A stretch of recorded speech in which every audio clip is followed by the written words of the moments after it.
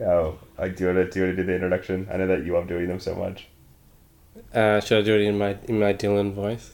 Oh God, no. Hey, Well, fuck. hey, Oh God, please stop. I'm not even gonna do mine. I can't. Oh God. Okay.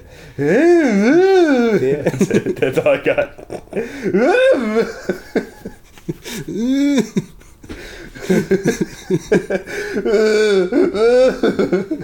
So, I suppose I should say this for like the actual show, but you know something crazy that I learned? So Bob Dylan's son Jesse is a film director of some renown. So the first film he directed, his feature directorial debut, was a little film called How High? And then he graduated from that just amazing work to American Wedding. Mm-hmm.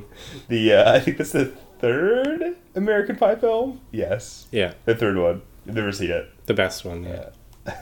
The most Dylan-esque of the American Pie films. I've only seen part of American Reunion, which is like the fourth one. That's the only exposure I've had to the American Pie franchise at all. And then his final film was made in 2005, a little movie that I've seen 3 or 4 times called Kicking and Screaming with Will Ferrell. Not the Noah Baumbach one. No. Where Will Ferrell plays the coach of a children's soccer team. And it is terrible. Has his career stalled since then? Yes, it has. Welcome to Project A+. My name is Hugh, and your name is... Oh, it's Hunter. How's it going? Not bad. So as always, we'll be talking about things that can be considered cinema, and this is perhaps one of the episodes in which we push that definition as far as it can go. It's very limit. Because Hugh, I think you should introduce this topic because it really comes from you. I have no interest in the person we're talking about today, which was reinforced by the 2 films that we watched. Yeah, so we'll be looking at some of the cinematic output of acclaimed singer-songwriter Bob Dylan. In fact, most of the cinematic output, because I watched 4 of his works, or works related to him in some fashion, whereas you only had to watch 2, which will be the main focus of the podcast. Yeah. Had to being the operative phrase in that sentence.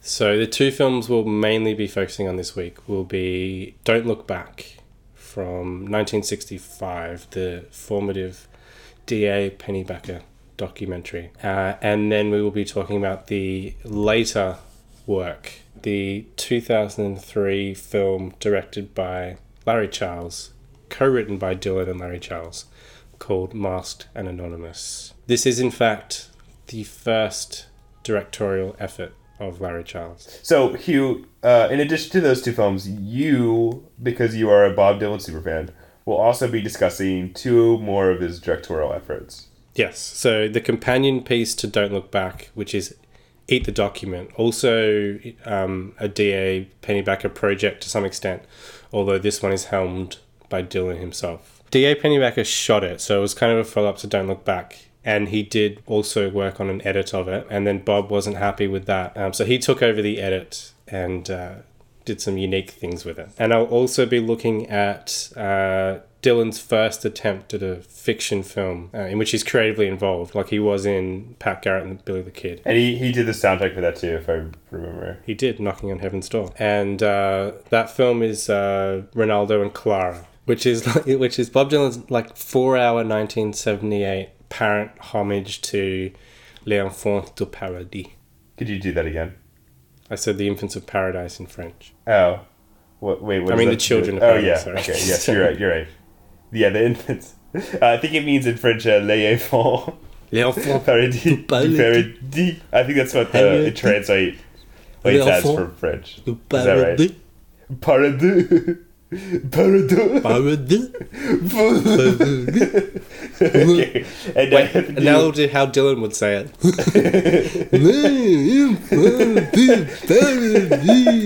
It's my favorite film. Yeah. This is some great stuff, man. Don't look back, you crazy journalist man.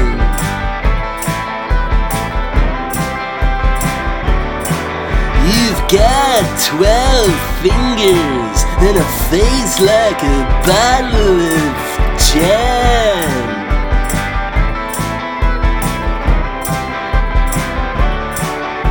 You burst into my dressing room with questions so sincere, but ain't nobody gonna answer your questions around here.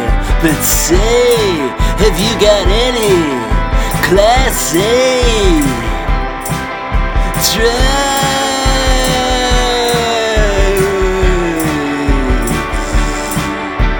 Don't look back, you crazy journalist man.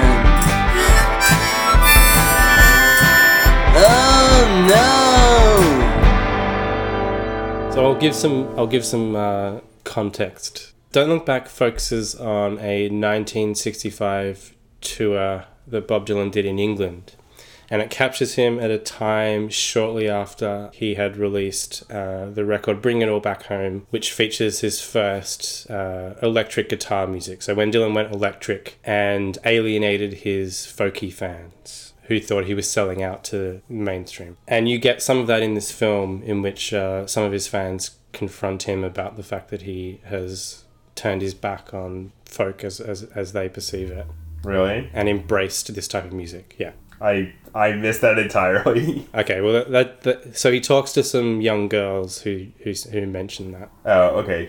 I remember talking to the young girls. It's not like a major... It's not No. It's not like a major thing of this particular film because he's still performing as one person in his guitar. And it hadn't gotten quite as far as... Because he did like a trilogy of electric records, right?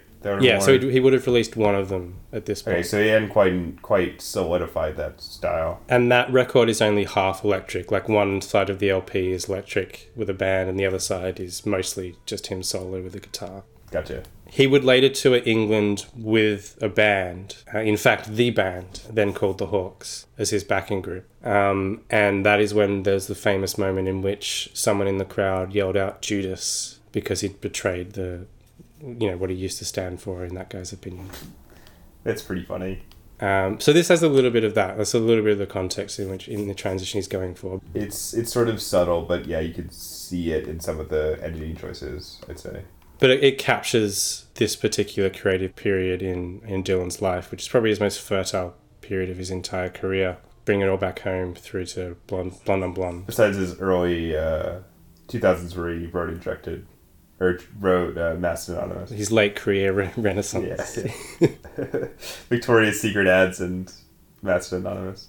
This is quite an important documentary, cinematically speaking, even if you take away the subject. And you'll probably have some stuff to say about the fact that your lack of interest in the subject perhaps put you off enjoying this film. Yeah. But I think if you look at it just as a piece of work, the fact that he eschews any form of title card context or narration to set things up and really just goes about capturing these scenes on camera and letting it speak for itself was quite an influential style to choose back in 1967. I'm sure there's some prior works in the documentary medium that probably did the same thing, but it's a significant it's important milestone. Yeah. To be honest, I found it really insufferable. I don't know. I'm not a big fan of cinema verite. It's one of those films that's influential, but it has an influence that I'm not especially interested in. You know what I mean? I can recognize its importance, but I don't really personally enjoy a lot of the films that emerge from the tradition that it established. I think it's a style that can go horribly wrong in many cases. I've seen terrible films in a similar style, and obviously it helps me personally to enjoy something like this because I have a vested interest in Bob Dylan's work. So, maybe we should start there. Just how long have you been a Dylan fan for? I've been a fan probably since I was, maybe 15 or something. It wasn't initially something I could get my head around. I think he's to some extent an acquired taste. Most people's first impression is he's got a horrible voice and he can't really play harmonica and stuff like that. I don't mind his voice. It's not polished, but it sounds correct for the songs that he sings, I guess. That's not the part of him I don't like it. Let's not make that clear. He's really good at phrasing and using his voice to his advantage through all its developments. So now his voice is basically shot to death, essentially, probably through smoking. But he still knows how to use it effectively and use it to his advantage. So I really like his current performances on record of his last handful of albums. Have you seen him live? Yeah, I've seen him live once. Okay. In Australia or? Yeah, in Australia, when he came down here. See, this was sort of represented sort of like holy grail for you then in a sense. Yeah, well, to me, it's inherently enjoyable watching Dylan just sit at a typewriter. So that could have been the whole film for me, and I would have enjoyed it. Are you going to defend Mastodon? I'm going to be so angry at you. We'll get to that. Let's not bury the lead. But I think that, like, aside from just me enjoying watching Dylan, like, in a room, there's other interesting parts of this film. And I do like the contrast between the touring sort of bohemian American hip New York musician and the decorum of British respectability, especially in like scenes in which this upper class British lady introduces herself to Dylan and she has her 3 sons standing behind her looking like these. It's just like, it's one of the things that's like, you haven't listened to this guy's music where he's like, oh yes, you're a wonderful influence on the youth. And like she invites him to stay in her country mansion next time he comes to the country. It's pretty funny. And then just standing gormlessly behind, unable to believe what's going on. Her 2 idiot sons. And there's other interesting stuff, like the power dynamics of like the business negotiations with Dylan's manager, Albert Grossman, who's like a caricature of a manager, really. Yeah, kind of. This is one of those films that I think is more interesting to think about and talk about in retrospect. While I was watching it, I thought it was completely insufferable. And then, except for the concert footage, which is like fine. Yeah. I think by virtue of the style in which it's really just capturing things as they unfold in a scene, and there's just like a few set pieces, as it were. But I've seen documentaries like that where I think it works for me. Have you seen Harlan County, USA? No. It's sort of a similar style, but I find it to be way more engaging, I guess.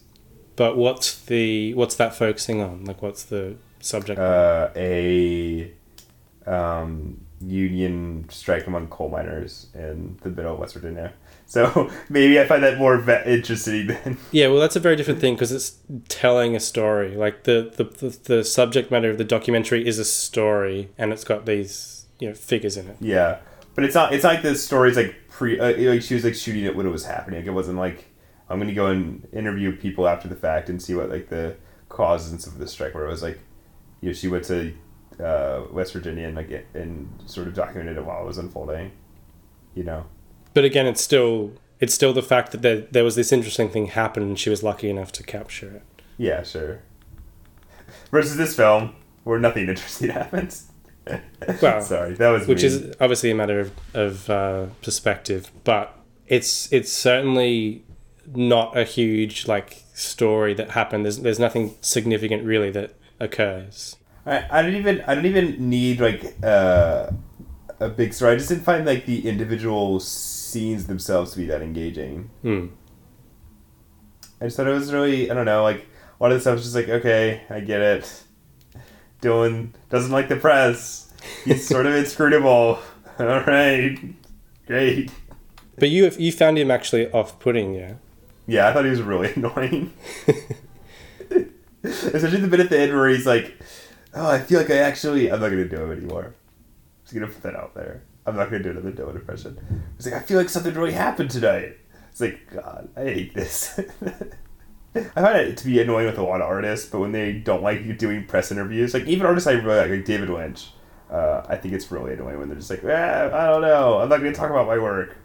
I kind of actually side with both Bob Dylan and David Lynch to a way lesser extent with someone like Lou Reed, who just comes across like a real asshole, honestly. Yeah.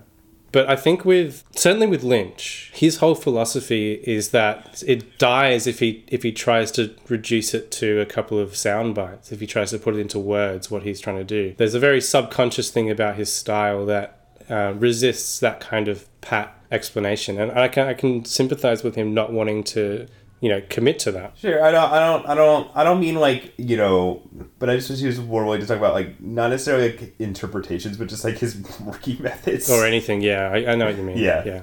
Like I'm not like someone who's like, oh man, the only way to read this work is if the author like gives you an instruction booklet like how to do it. But like, I don't know, man. Just like talk about what it was like working with these actors and stuff. Like, yeah, I kind of agree with you to an extent because I watch some of these confrontations with the press that various artists, you know, I like or not have had, and I always think if I was in that position, you know, I'd want to treat the person doing the interview as, you know, someone who's got a job to do, who's also a human being, and we can have some sort of conversation and be nice to one another. Maybe we should return to this conversation a little bit later. Well, it does come up again in Master and Anonymous, yeah. Yeah, to a larger extent, actually, I think. But like nothing happens in this movie. He just goes on some tour dates and then I don't know. Yeah, but that's kind of what I like about it. Yeah. So this will kind of thread throughout the various things that we talk about in this podcast and the various films. But Dylan's always played with his persona and his relationship with the public and the press. When he was first starting and no one really knew much about his background, he would tell people like he escaped from the circus.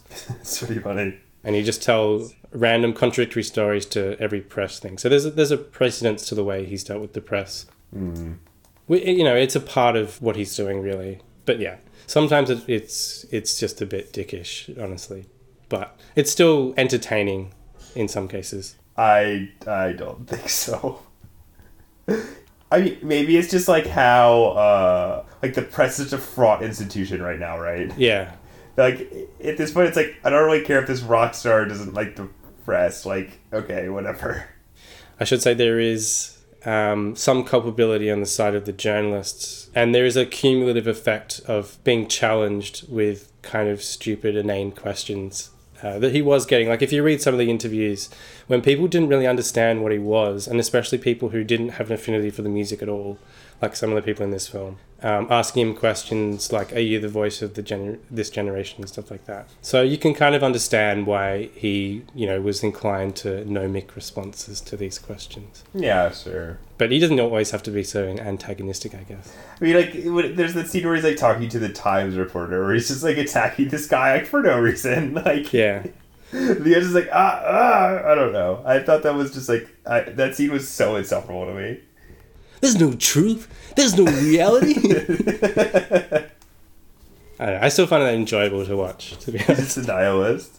But I will say that my favorite part of the movie was his like simmering resentment towards Donovan. Which is just like, what? Like, who cares about Donovan? He does compliment him though, like when he's in person with him. Is Donovan in the movie? Yeah, he plays a song, and Dylan says, "Hey, that's a good song." Oh yeah. Oh, that was him. Okay. That was Donovan. Yeah. Oh, okay, I didn't know that. Literally the only thing I know from of Donovan's is the Hurdy-Gurdy Man. I don't like that from Zodiac. So there you go. It's a good song. It is a good song. Donovan's not bad. Like he started off as a Dylan imitator to a degree, and then kind of found a weird psychedelic pop voice, and then disappeared. What do you think about the performances? So I think it's a good choice to not show the full songs, because except for at the beginning, it becomes the beginning is obviously it's the most iconic bit. It's the bit that's gone on to be a formative example of the music video with Allen Ginsberg in the background. Oh really? Yeah, he's in the film as well. Is he? He's the guy who looks like Allen Ginsberg. Oh, thank you. He's in Ronaldo and Clara also. Oh God, I'm really excited to hear about that one, but we'll get to that in a bit. With the performances, aside from the Subterranean Homesick Blues opening, I think D.A. Pennebaker makes the correct choice in deciding not to show the full song. Yeah, I agree with that. Because it's not so much about this is a document of a concert.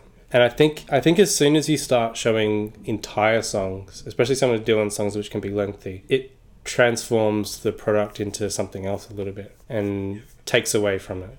And I mean, if you're interested, and I don't mean you personally because I know you're not, if you just buy like one of those elaborate editions of Don't Look Back, you get the full performances and all the extras. Oh, really? Yeah. Okay. But I think they are strikingly shot, too. Yeah, the photography is great. But I feel like those scenes are, like, really well made. And there's a specific cut that I thought was amazing, where it's, like, it cuts from Dylan performing in some, it looks like, I don't know, some part of the rural South or something like that, right? Yeah, that wasn't shot by Penny Baker. That was actually a different filmmaker. But it was probably my favorite part of the entire movie, where it cuts from that to, like, him performing just, like, this huge sort of, I don't know, I don't know if it's, like, critiquing him necessarily, but as a sort of pushing against, like, his this social significance that his songs are achieving in England, you know, in a way, where it's sort of like, oh, this is what he used to be, like, this sort of person who came from, like, localities and was very, like, in touch with the community and stuff like that, to, like, this, like, mega star, essentially. And I kind of wish that the more of the film would, like, pushed back against that, you know what I mean? Like, I've always just watched a documentary that's, like, actively, specifically, like, a music documentary that's critical of its subject. Because it just sounds really fascinating to me, but this doesn't quite do that, unfortunately, for me, anyway. So the last thing I'll say about it, if you look at various music documentaries that try and tell a story of a particular performer, they're very often terrible. There's some significant exceptions. I try to think I generally don't watch them just because of their reputation. I've seen so many of them of artists that I like, and the majority are terrible. See, honestly. like, unlike the majority of other forms of art, I generally do not care about, like, the personal lives and creative processes of musicians that I like. I mean, I guess it's different for you, being that you're, like, a musician yourself. So you might want to, like, you know, get some sort of, like, working method and stuff like that. But I don't know. It's never been something that's, like, super interested me at all. Even Scorsese's film about Dylan, No Direction Home, I don't think that's entirely successful. There's parts of it that are interesting, but... It sounds like a lot of Scorsese's documentaries, then. Yeah, exactly. But Don't Look Back, I think, is much, much more interesting than the entirety of No Direction Home. I was going to say... Yeah, I guess I should just, like... If you're not a Dylan fan, I don't really see much value in watching this movie. I'm not sure about that, but I can't speak for someone who isn't a Dylan fan because I've never, like, seen this film in that context. But I think people could be intrigued by it. Like, I think it has value independently of Dylan. I guess I don't know if it does, to be honest. I don't know if it quite. But it's impossible for you to say. I mean, it's possible for both of us to say, right? Yeah. Because, like, I wouldn't say I'm negative towards Dylan, but I just thought he was kind of annoying. So I've never, like, I was kind of, like, hostile going into it, which sort of influenced my opinion. Again, like, we kind of touched on this off the air, but I wouldn't necessarily show this to someone as an introduction to Dylan, like, to get them into Dylan, because I know that the way he comes across in some of the scenes can be divisive. Like a standoffish prick. What would you recommend to get someone to Dylan then? Dylan's music. like what specifically? I'd potentially make a playlist. Oh, okay. Because there's different eras. Okay. Well, let's say I'm gonna listen to one record. If you're gonna listen to one record and you want to know why he's so significant, I suppose. Yeah. I'd probably listen to Highway 61 Revisited. Okay. But that's like an end-to-end tight, 45-minute record without a weak track on it, I think. And it will give you an idea of how compelling he can be. And it captures the energy of that particular period best, I think. And I do really like records like Blonde on Blonde Afterwards, but it's a double record. I wouldn't make someone sit through that. Do you prefer, like, electric Dylan, or, like, what's your preferred mode? Or do you just have an affinity for all of his stuff? I mean, I like some of the previous records, but I think he's a far better songwriter once he stopped writing protest songs, unquestionably.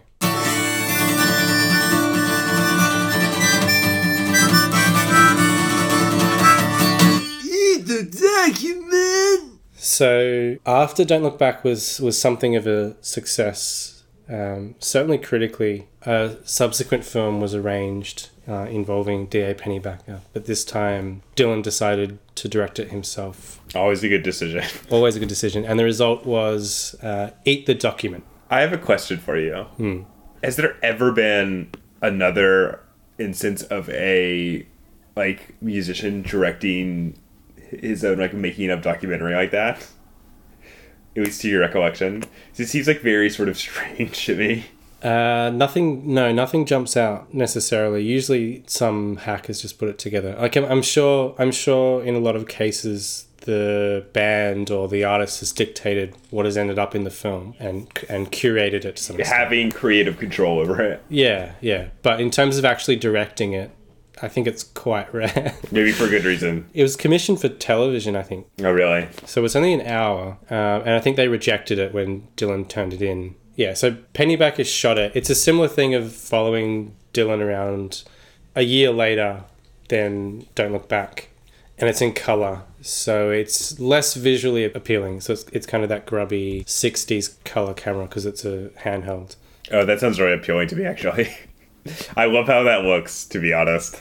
Then you might, I don't know, I wonder if you'll enjoy this more or not. I'm not going to watch it. But you'll have to invest 52 minutes of your life. Maybe I'll watch like a little bit just to... But anyway, keep on going. You won't be entertained by it, I don't think. But, yeah. But I love 60mm as an aesthetic. It's just the version that's online. That's probably terrible. It probably hasn't been restored at all. Yeah, it definitely hasn't been restored. So it was under Dylan's direction. Pennybacker was shooting most of it. And it's way less coherent than Don't Look Back. So it jumps between scenes and locations. You don't really know where you are at any one time. So it kind of effectively maybe captures what it was like to be a drug-addled rock star, being dragged from tour to tour. I thought Dylan sort of didn't dabble in the drugs that much. No, he did. He famously turned the Beatles onto pot. Oh, that's funny. Or at least was present when it happened. And there's a scene in Eat That Document, a notorious scene in which he's in a limousine with John Lennon. And Dylan is like fucked up. Like if you didn't like Dylan, antagonizing journalists, but reasonably coherently, right? Uh-huh. You definitely won't like him on heroin. maybe not. Because I kind of hate John Lennon too, so... John Lennon actually comes across, like, of the footage I've seen of John Lennon, he comes across as even more of an asshole than Bob Dylan usually. But in this scene... What is it with rock stars? What is it with fame that makes people just turn into awful people? I mean, it makes sense the way you're suddenly treated. And that becomes your whole world and you don't really get outside of that. I can imagine it'd poison the best of us, really. But anyway... Sure. So like you, for instance. Like me, yeah. So they're sitting in a limousine, right?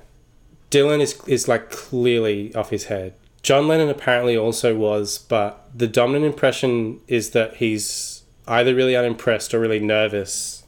And in later interviews, he clarified that he was just nervous as hell because it was kind of Dylan's project and he didn't really feel comfortable in that scenario. There's only a tiny bit of it in Eat the Document, but you can see the whole 12 minutes on YouTube separately, which I did watch. Oh my god. And yeah, it's kind of horrible and fascinating at the same time. So Eat the Document is more of a experimental art film than Don't Look Back, whether by intent or by inexperience, because Dylan himself took over the edits. I love that he edited it. That's so funny. Yeah, it is funny. And Pennybacker had a funny quote saying it's not something that you can just learn without any experience. But obviously he had someone there yeah, like actually cutting the film, doing the work. Yeah. And he was just like making, sitting there stoned or something. Probably doing nothing. But I genuinely enjoyed it in that way. Like it's like a vomit of film. The decisions are enjoyable of what he chooses to focus on. It's kind of funny. There's not much to say about it. Like it's literally like if you took all the rough footage for Don't Look Back and fed it through like a blender or something. Put it in a blender. So do you also want to talk about Ronaldo and Clara, because this is also shot around the same time? I guess if we're going chronologically. Yeah, might as well.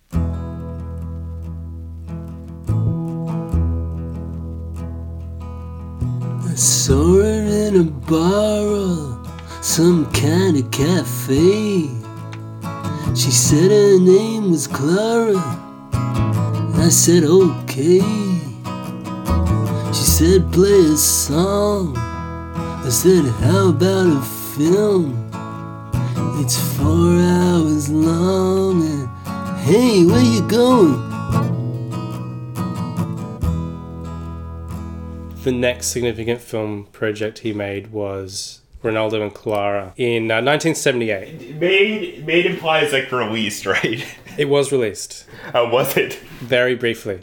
So Ronaldo and Clara is a film... Whenever you say that title, it makes me want to laugh.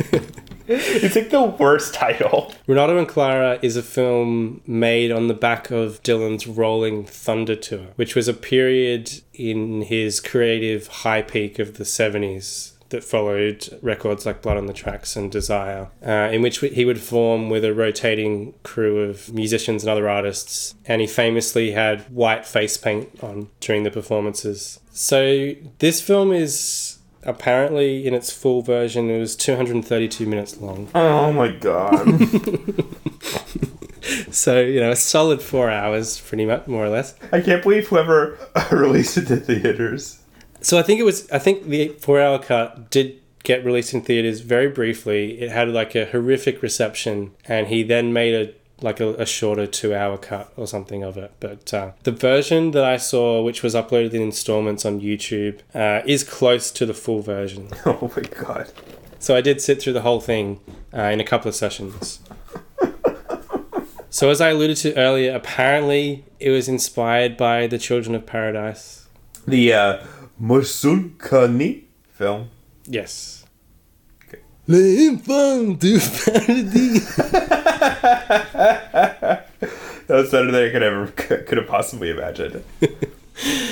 So it borrows elements of that, but I really enjoyed it. It's a terrible film in many respects. Like, God. in many respects. Like it's completely incoherent. Whatever story it's trying to tell is buried, and then there's a couple of like strange scenes towards the end of the film. It's gonna be a weird analogy, but I feel like you like these movies the same way that I like Ready Player One. Perhaps. What I kind of like about this film is something that Dylan always does with his persona, in that there's this strange blurring of the line between reality and myth. And this is a film in which part of it is essentially a concert film, and then part of it is also a documentary of various stuff that happens surrounding this tour. So it's deliberately obfuscated, so you don't really know where one thing begins and one thing ends, and not helped by the chaotic editing style Dylan is famous for. Please add a paper about the Dylan edit. And it also includes strange asides like a whole segment of like vox pops in Harlem where they talk to African American people about what they think of the Hurricane Carter imprisonment. So there's a whole chunk of it where it's just like vox pops about that and interviews with Reuben Carter for no particular reason. It doesn't really have any relation to the rest of the film except Dylan wrote a song about it. It's really weird. So Ronaldo is played by Bob Dylan. There's another character in the film called Bob Dylan, not played by Bob Dylan. Oh, God. Which is funny because threaded throughout the whole film is this recollection by a guy called David Blue, who was a folk musician from around the same time that Dylan came up in Greenwich Village in New York. And he just talks about his recollection of that scene and Bob Dylan. And then when they do show someone called Bob Dylan, it's this weird Southern guy. Oh, God. I'm so happy that I did not watch this. So the script is credited to Bob Dylan, but apparently Sam Shepard worked on it as well and appears in the film. That's funny. He's in one of my favorite movies of all time, actually. Which one? Days of Heaven. Ah, there you go. And Sam Shepard later co-wrote one of Dylan's best songs of the 80s, which is funny. Which song? Brownsville Girl. Okay. Which is a great song about film. And obviously the song's more interesting than any film he's ever made. But Sam Shepard? No. I'm talking about Bob Dylan. Oh, Bob Dylan. Oh, okay. I was because Sam Shepard wrote Paris, Texas. That's a great film. Speaking of Paris, Texas, not only does Sam Shepard appear in Ronaldo and Clara, but also Harry Dean Stanton. Oh, maybe this is where they met. And his subplot, is nonsensical. He's busted out of prison at one point, And then he spends the rest of the film making out with Joan Baez. And Joan Baez appears throughout this film, sometimes inexplicably affecting a French accent. And I think she's supposed to mirror a character from L'Enfant du Paradis. Oh, God. And then at one point, by the end, she just drops the accent. There's this really strange scene towards the end in which whatever character Baez is supposed to be goes and confronts Ronaldo and Clara, played by Dylan and his ex-wife, Sarah. And he also did date Joan Baez in the 60s. Is that why she's in Don't Look Back? I mean, no. Well, I mean, they were both contemporaries, but they did have an on-again, off-again relationship. You know, I actually like a Joan Baez song, so I like her more than I like Dylan. Which song? Is the song that she did the lyrics for with Ennio Morricone did the music bits. Oh, yeah. Okay. Called Here's to You. Interesting. It's a good song. So there's this weird scene in which Dylan is like hanging out in this little room with his then wife, although they were possibly divorced at this point, I'm not sure. They were certainly going through a breakup. And then Baez comes in playing this woman who is like confronting Dylan about, are you going to go with her or go with me? And it's just weird that Dylan would orchestrate this scene. So this film probably has the best acting of Dylan's career, which isn't much of a qualification. A lot of it seems improvised, and sometimes it's not clear if it's just been documented or how much it's been staged and that sort of stuff. But I kind of like that. And at points, Joan Baez just seems like she's genuinely making fun of Bob Dylan, and it's kind of enjoyable. I think it'd be torture for a lot of people, and I would absolutely not recommend it to anyone who had no affinity for Bob Dylan. I'm not going to watch it. But I think you should watch it in full.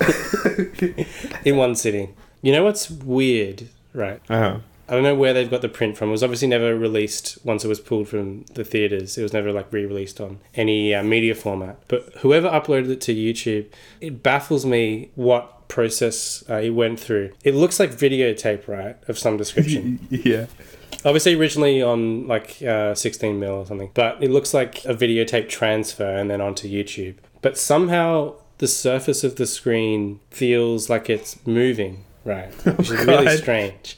So it looks okay like most of the time. Oh my God. It looks normal. But it's like it's flapping in the breeze, right? It's like it's projected on a sheet that's being manipulated by the elements. That's so bizarre. So when someone's like really close to the camera, it looks like one of those trademark Spike Lee shots in which the camera's mounted to the person. Like the dolly shots? Yeah, because somehow there's this weird link between the movement of the sheet and the person's face. So this is a surreal effect of this YouTube upload, which I initially thought was intentional because the credits like moved in alignment with the microphone and the rest of the image looked like it didn't move. It was just really strange. Like if you just watch the first like 2 seconds of it, you see that. Maybe I'll look at that. And the first bit is kind of great because it's him performing a song called When I Paint My Masterpiece. And he's wearing this really creepy plastic mask on stage, which is like a transparent mask. And it looks kind of like a horror movie character or something. That's bizarre. That's kind of the best bit of the film, really. So just like Don't Look Back, the best bit is in the first minute. Yeah, probably. Yeah, the iconic openings. Okay, so I guess let's transition to my least favorite film of all time. Don't you know that smoking can be bad for your health? Don't you know that smoking can be bad for your health? You commit treason against your own self. For whatever reason, Dylan decides, I guess in the early 2000s, that he wants to make a film. Yeah, but no. Let's set this up. Let's say a good, 30 years without a desire to contribute anything to the cinema. Yeah. And then suddenly he's like, I'm ready to make my masterpiece. So he compiles what I can only imagine is a amazing script. I can only see was a bunch of projected SNL sketches. So he compiled this tome of incoherent notes, faxed it to Larry Charles, at that point probably most known as a writer on the first, I think, 4 or 5 seasons of Seinfeld. And not much else. So he certainly hadn't directed a film at this point. And I'm not aware if he'd done any directing work whatsoever, in fact. So why on earth Dylan chose him to be the director of this film is beyond me. Funny. And you can really tell, because this movie is, it's poorly directed. I mean, you could say in one sense it's appropriately directed. And that it's as bad as the script? He gave the material what it deserved. God. It was like hard to tell what was happening in a lot of the shots. So Larry Charles, presumably something of a Dylan fan himself, agrees, ends up co-writing the final screenplay with Dylan, and they're both credited under the pseudonyms Sergei Petrov and Renee Fontaine. This is a quick Larry Charles aside. Yeah. Did you know that his third film was Bill Mayer's Religulous? Yes, Religulous. A unwatchable movie. I have actually watched that unwatchable movie. I have too. It's terrible. Which is why it was unwatchable, I guess. But he's only directed terrible movies. And Master Anonymous. Shut up. I really want to see the movie most recently made where Nicolas Cage thinks he's being talked to by God to go find Osama bin Laden, which doesn't sound like good, but it sounds like something that I want to watch. You know what I mean? Anyway, go ahead. Keep on going. Keep on setting it up. So this film, strangely, was funded by the BBC. For no reason. I don't know why. So British taxpayers' money went into this movie. Yes. And it took a respectable $500,000 at the box office. Come on, that's nothing to sneeze at. Right? Oh, yeah. I mean, it looks like it was made for about $5, so... Yeah. I'm sure it was made for more than $500,000, but yeah. Oh, of course. You presuming the cast was like, oh yeah, I'll just work for nothing. Yeah, they all worked to SAG minimum or whatever. For scale or less, I think. Just to obviously be in a Bob Dylan film or just stand around Bob Dylan. Yeah.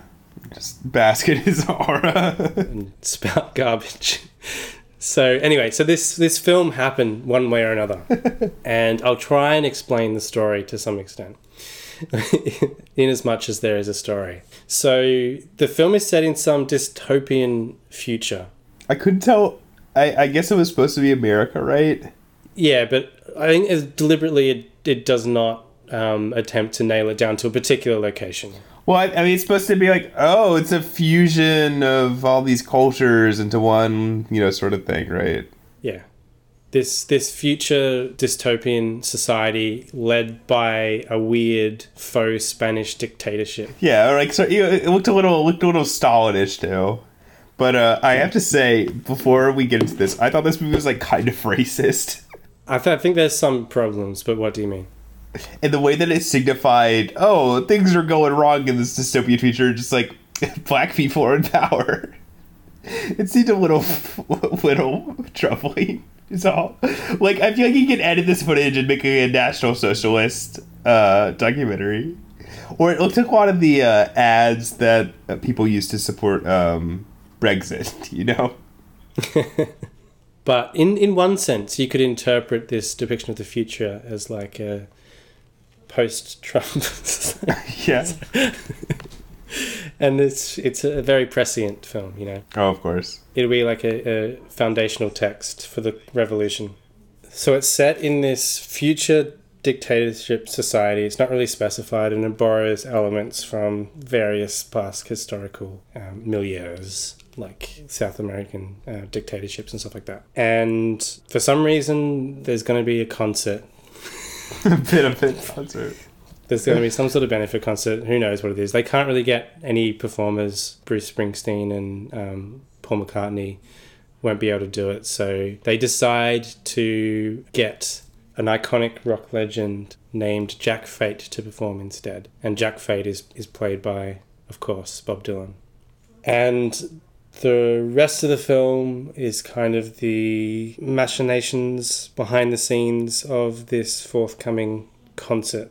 and it's just a bunch of actors acting around Bob Dylan's impassive face, essentially. Yeah. There's not much more to the plot than that.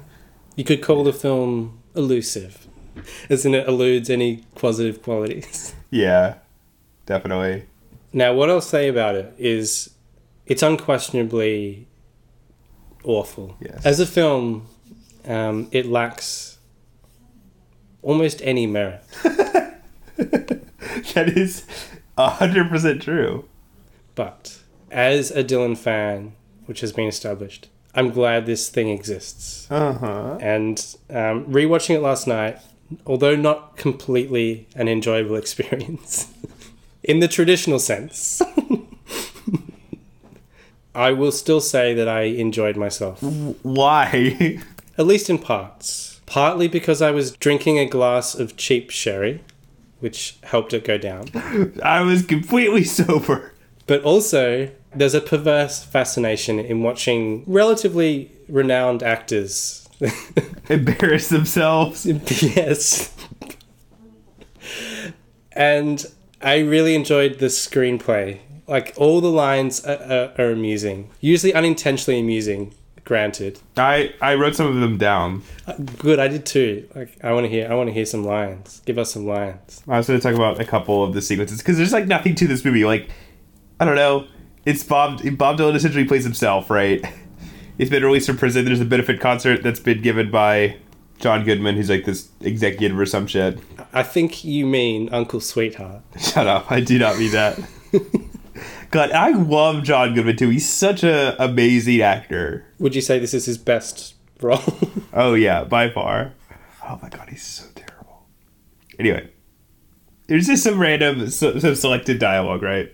There's one bit where they're ranting about like seeds of hope or some shit, right?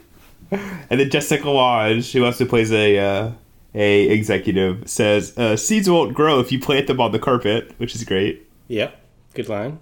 Very true.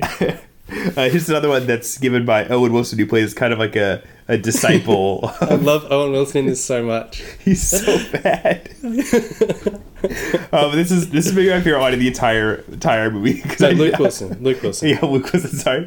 And before you say his line, can you tell me what his name is? I don't remember.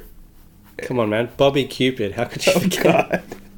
I mean, in fairness to myself, they don't tell you half the names of the characters in the movie. No, but they do say... I did note Bobby Cupid when it was... Anyway, this is my favorite line of the entire movie, just because it doesn't make any sense whatsoever. Like, I defy you to make sense of this line, okay? You're like a door-to-door encyclopedia salesman. You're a traitor to your own self. Oh, that still makes me happy. There's so many lines like that made me really happy. Every line is like that. And then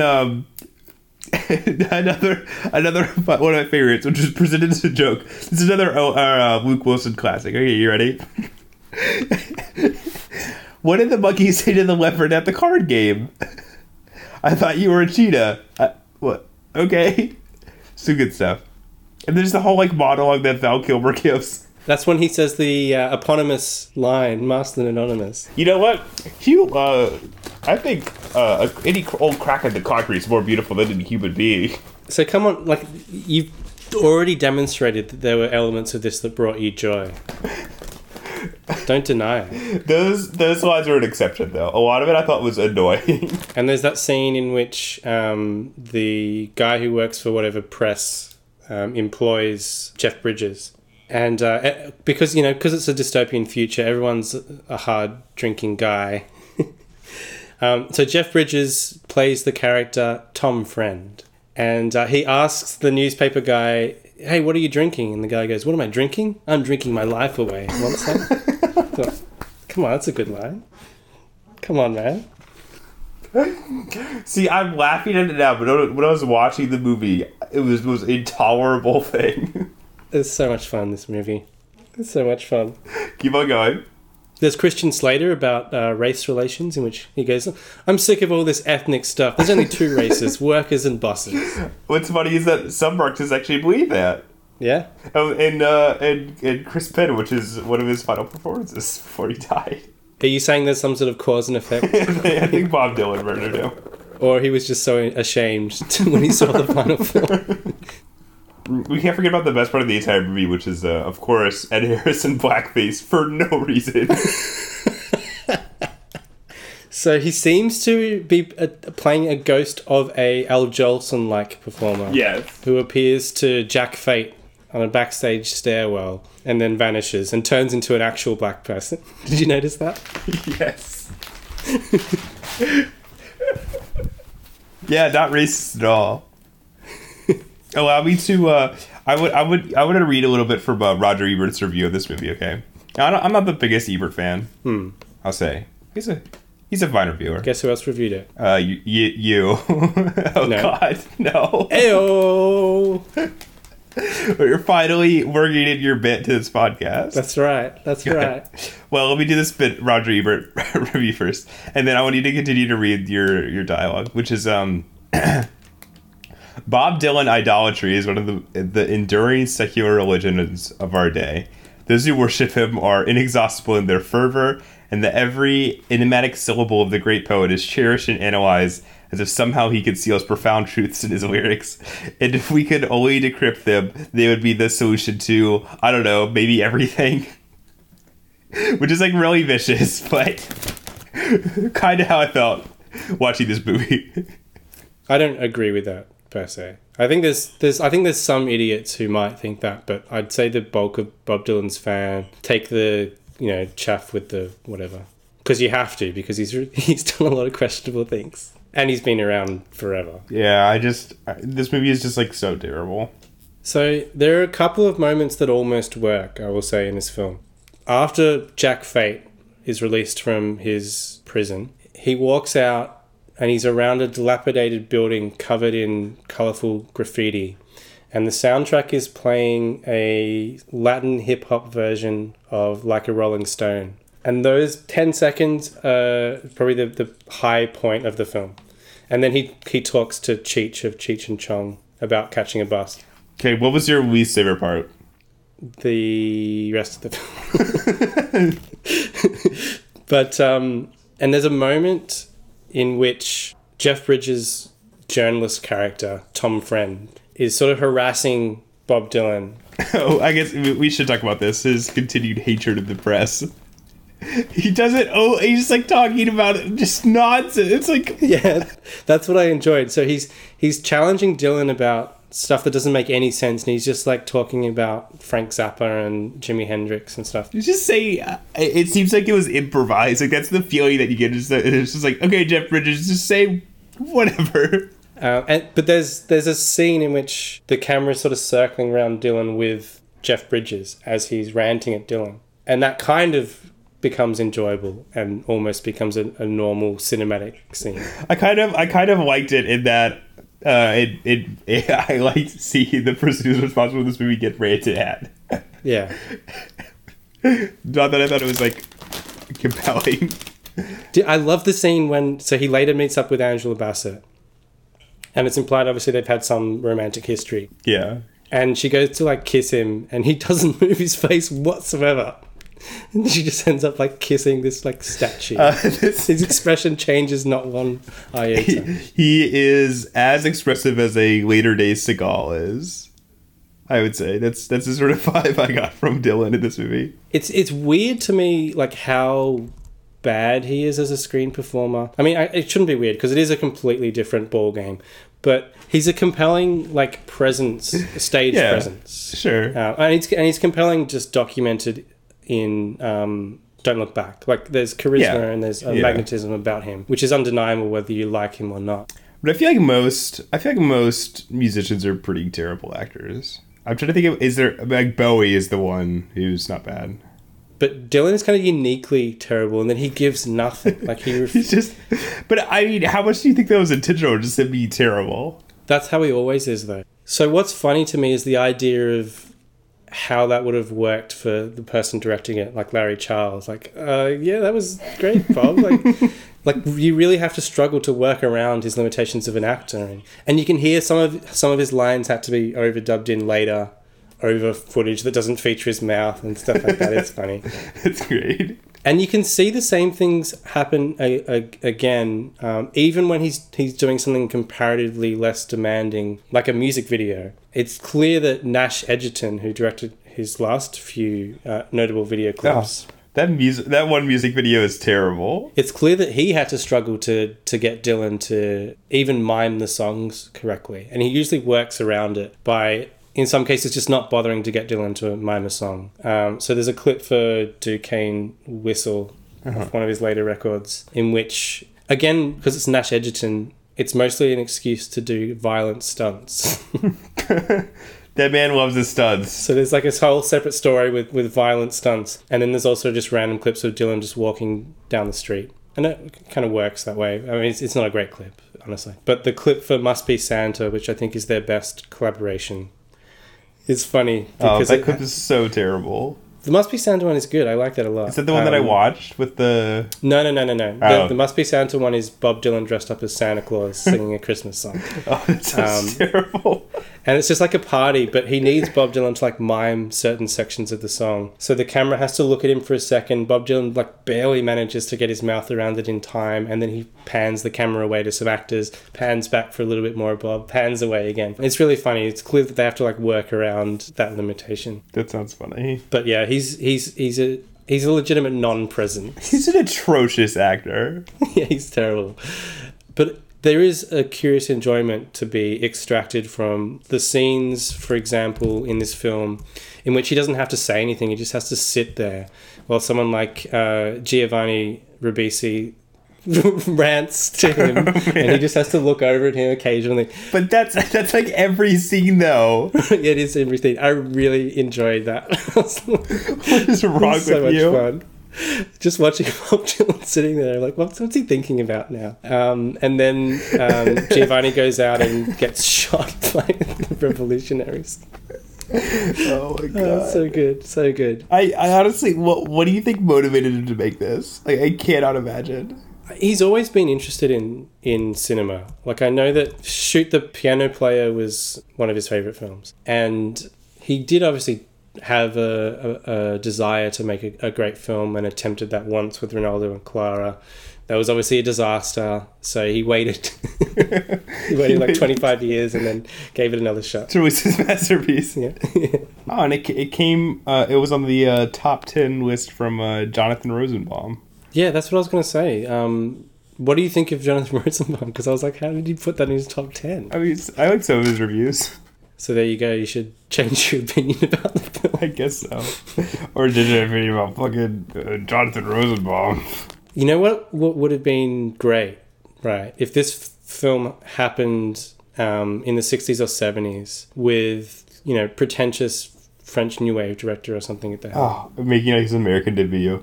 Like Godard had made this. Yeah. Yeah, that would have been hilarious. Like, I think it would have been a better film, obviously, if a proper director did it. But there's something about it that maybe could have even worked. Obviously, if you took away all the dialogue and the words and the plot and remove the movie. Wow, this selection of movies that Jonathan Rosenbaum did for 2003 is all bad. 25th Hour, Down with Love. Yeah, sure. In the Mirror of Maya Deren. Sure, whatever. Pistol Opera. That's the remake of Braided to Kill. School of Rock. It's not bad. I think that's the best Richard Linklater film I've seen, honestly. Yeah, but the best movie of the year, let's say, Cold Mountain. That's what I really start like shaking my head. Cold Mountain, featuring original songs by Bob Dylan on the soundtrack. Really? Maybe he's just a Bob Dylan junkie. I guess so. And then The Shape of Things is awful. By Neil LaBute. Just take my word for it. Let me just find a line from A.O. Scott's review. Oh, God. What if I don't do it? When are you going to do that? I'm going to do it myself. Fine. If you don't do it. Oh, go ahead. All right, you ready? Yep.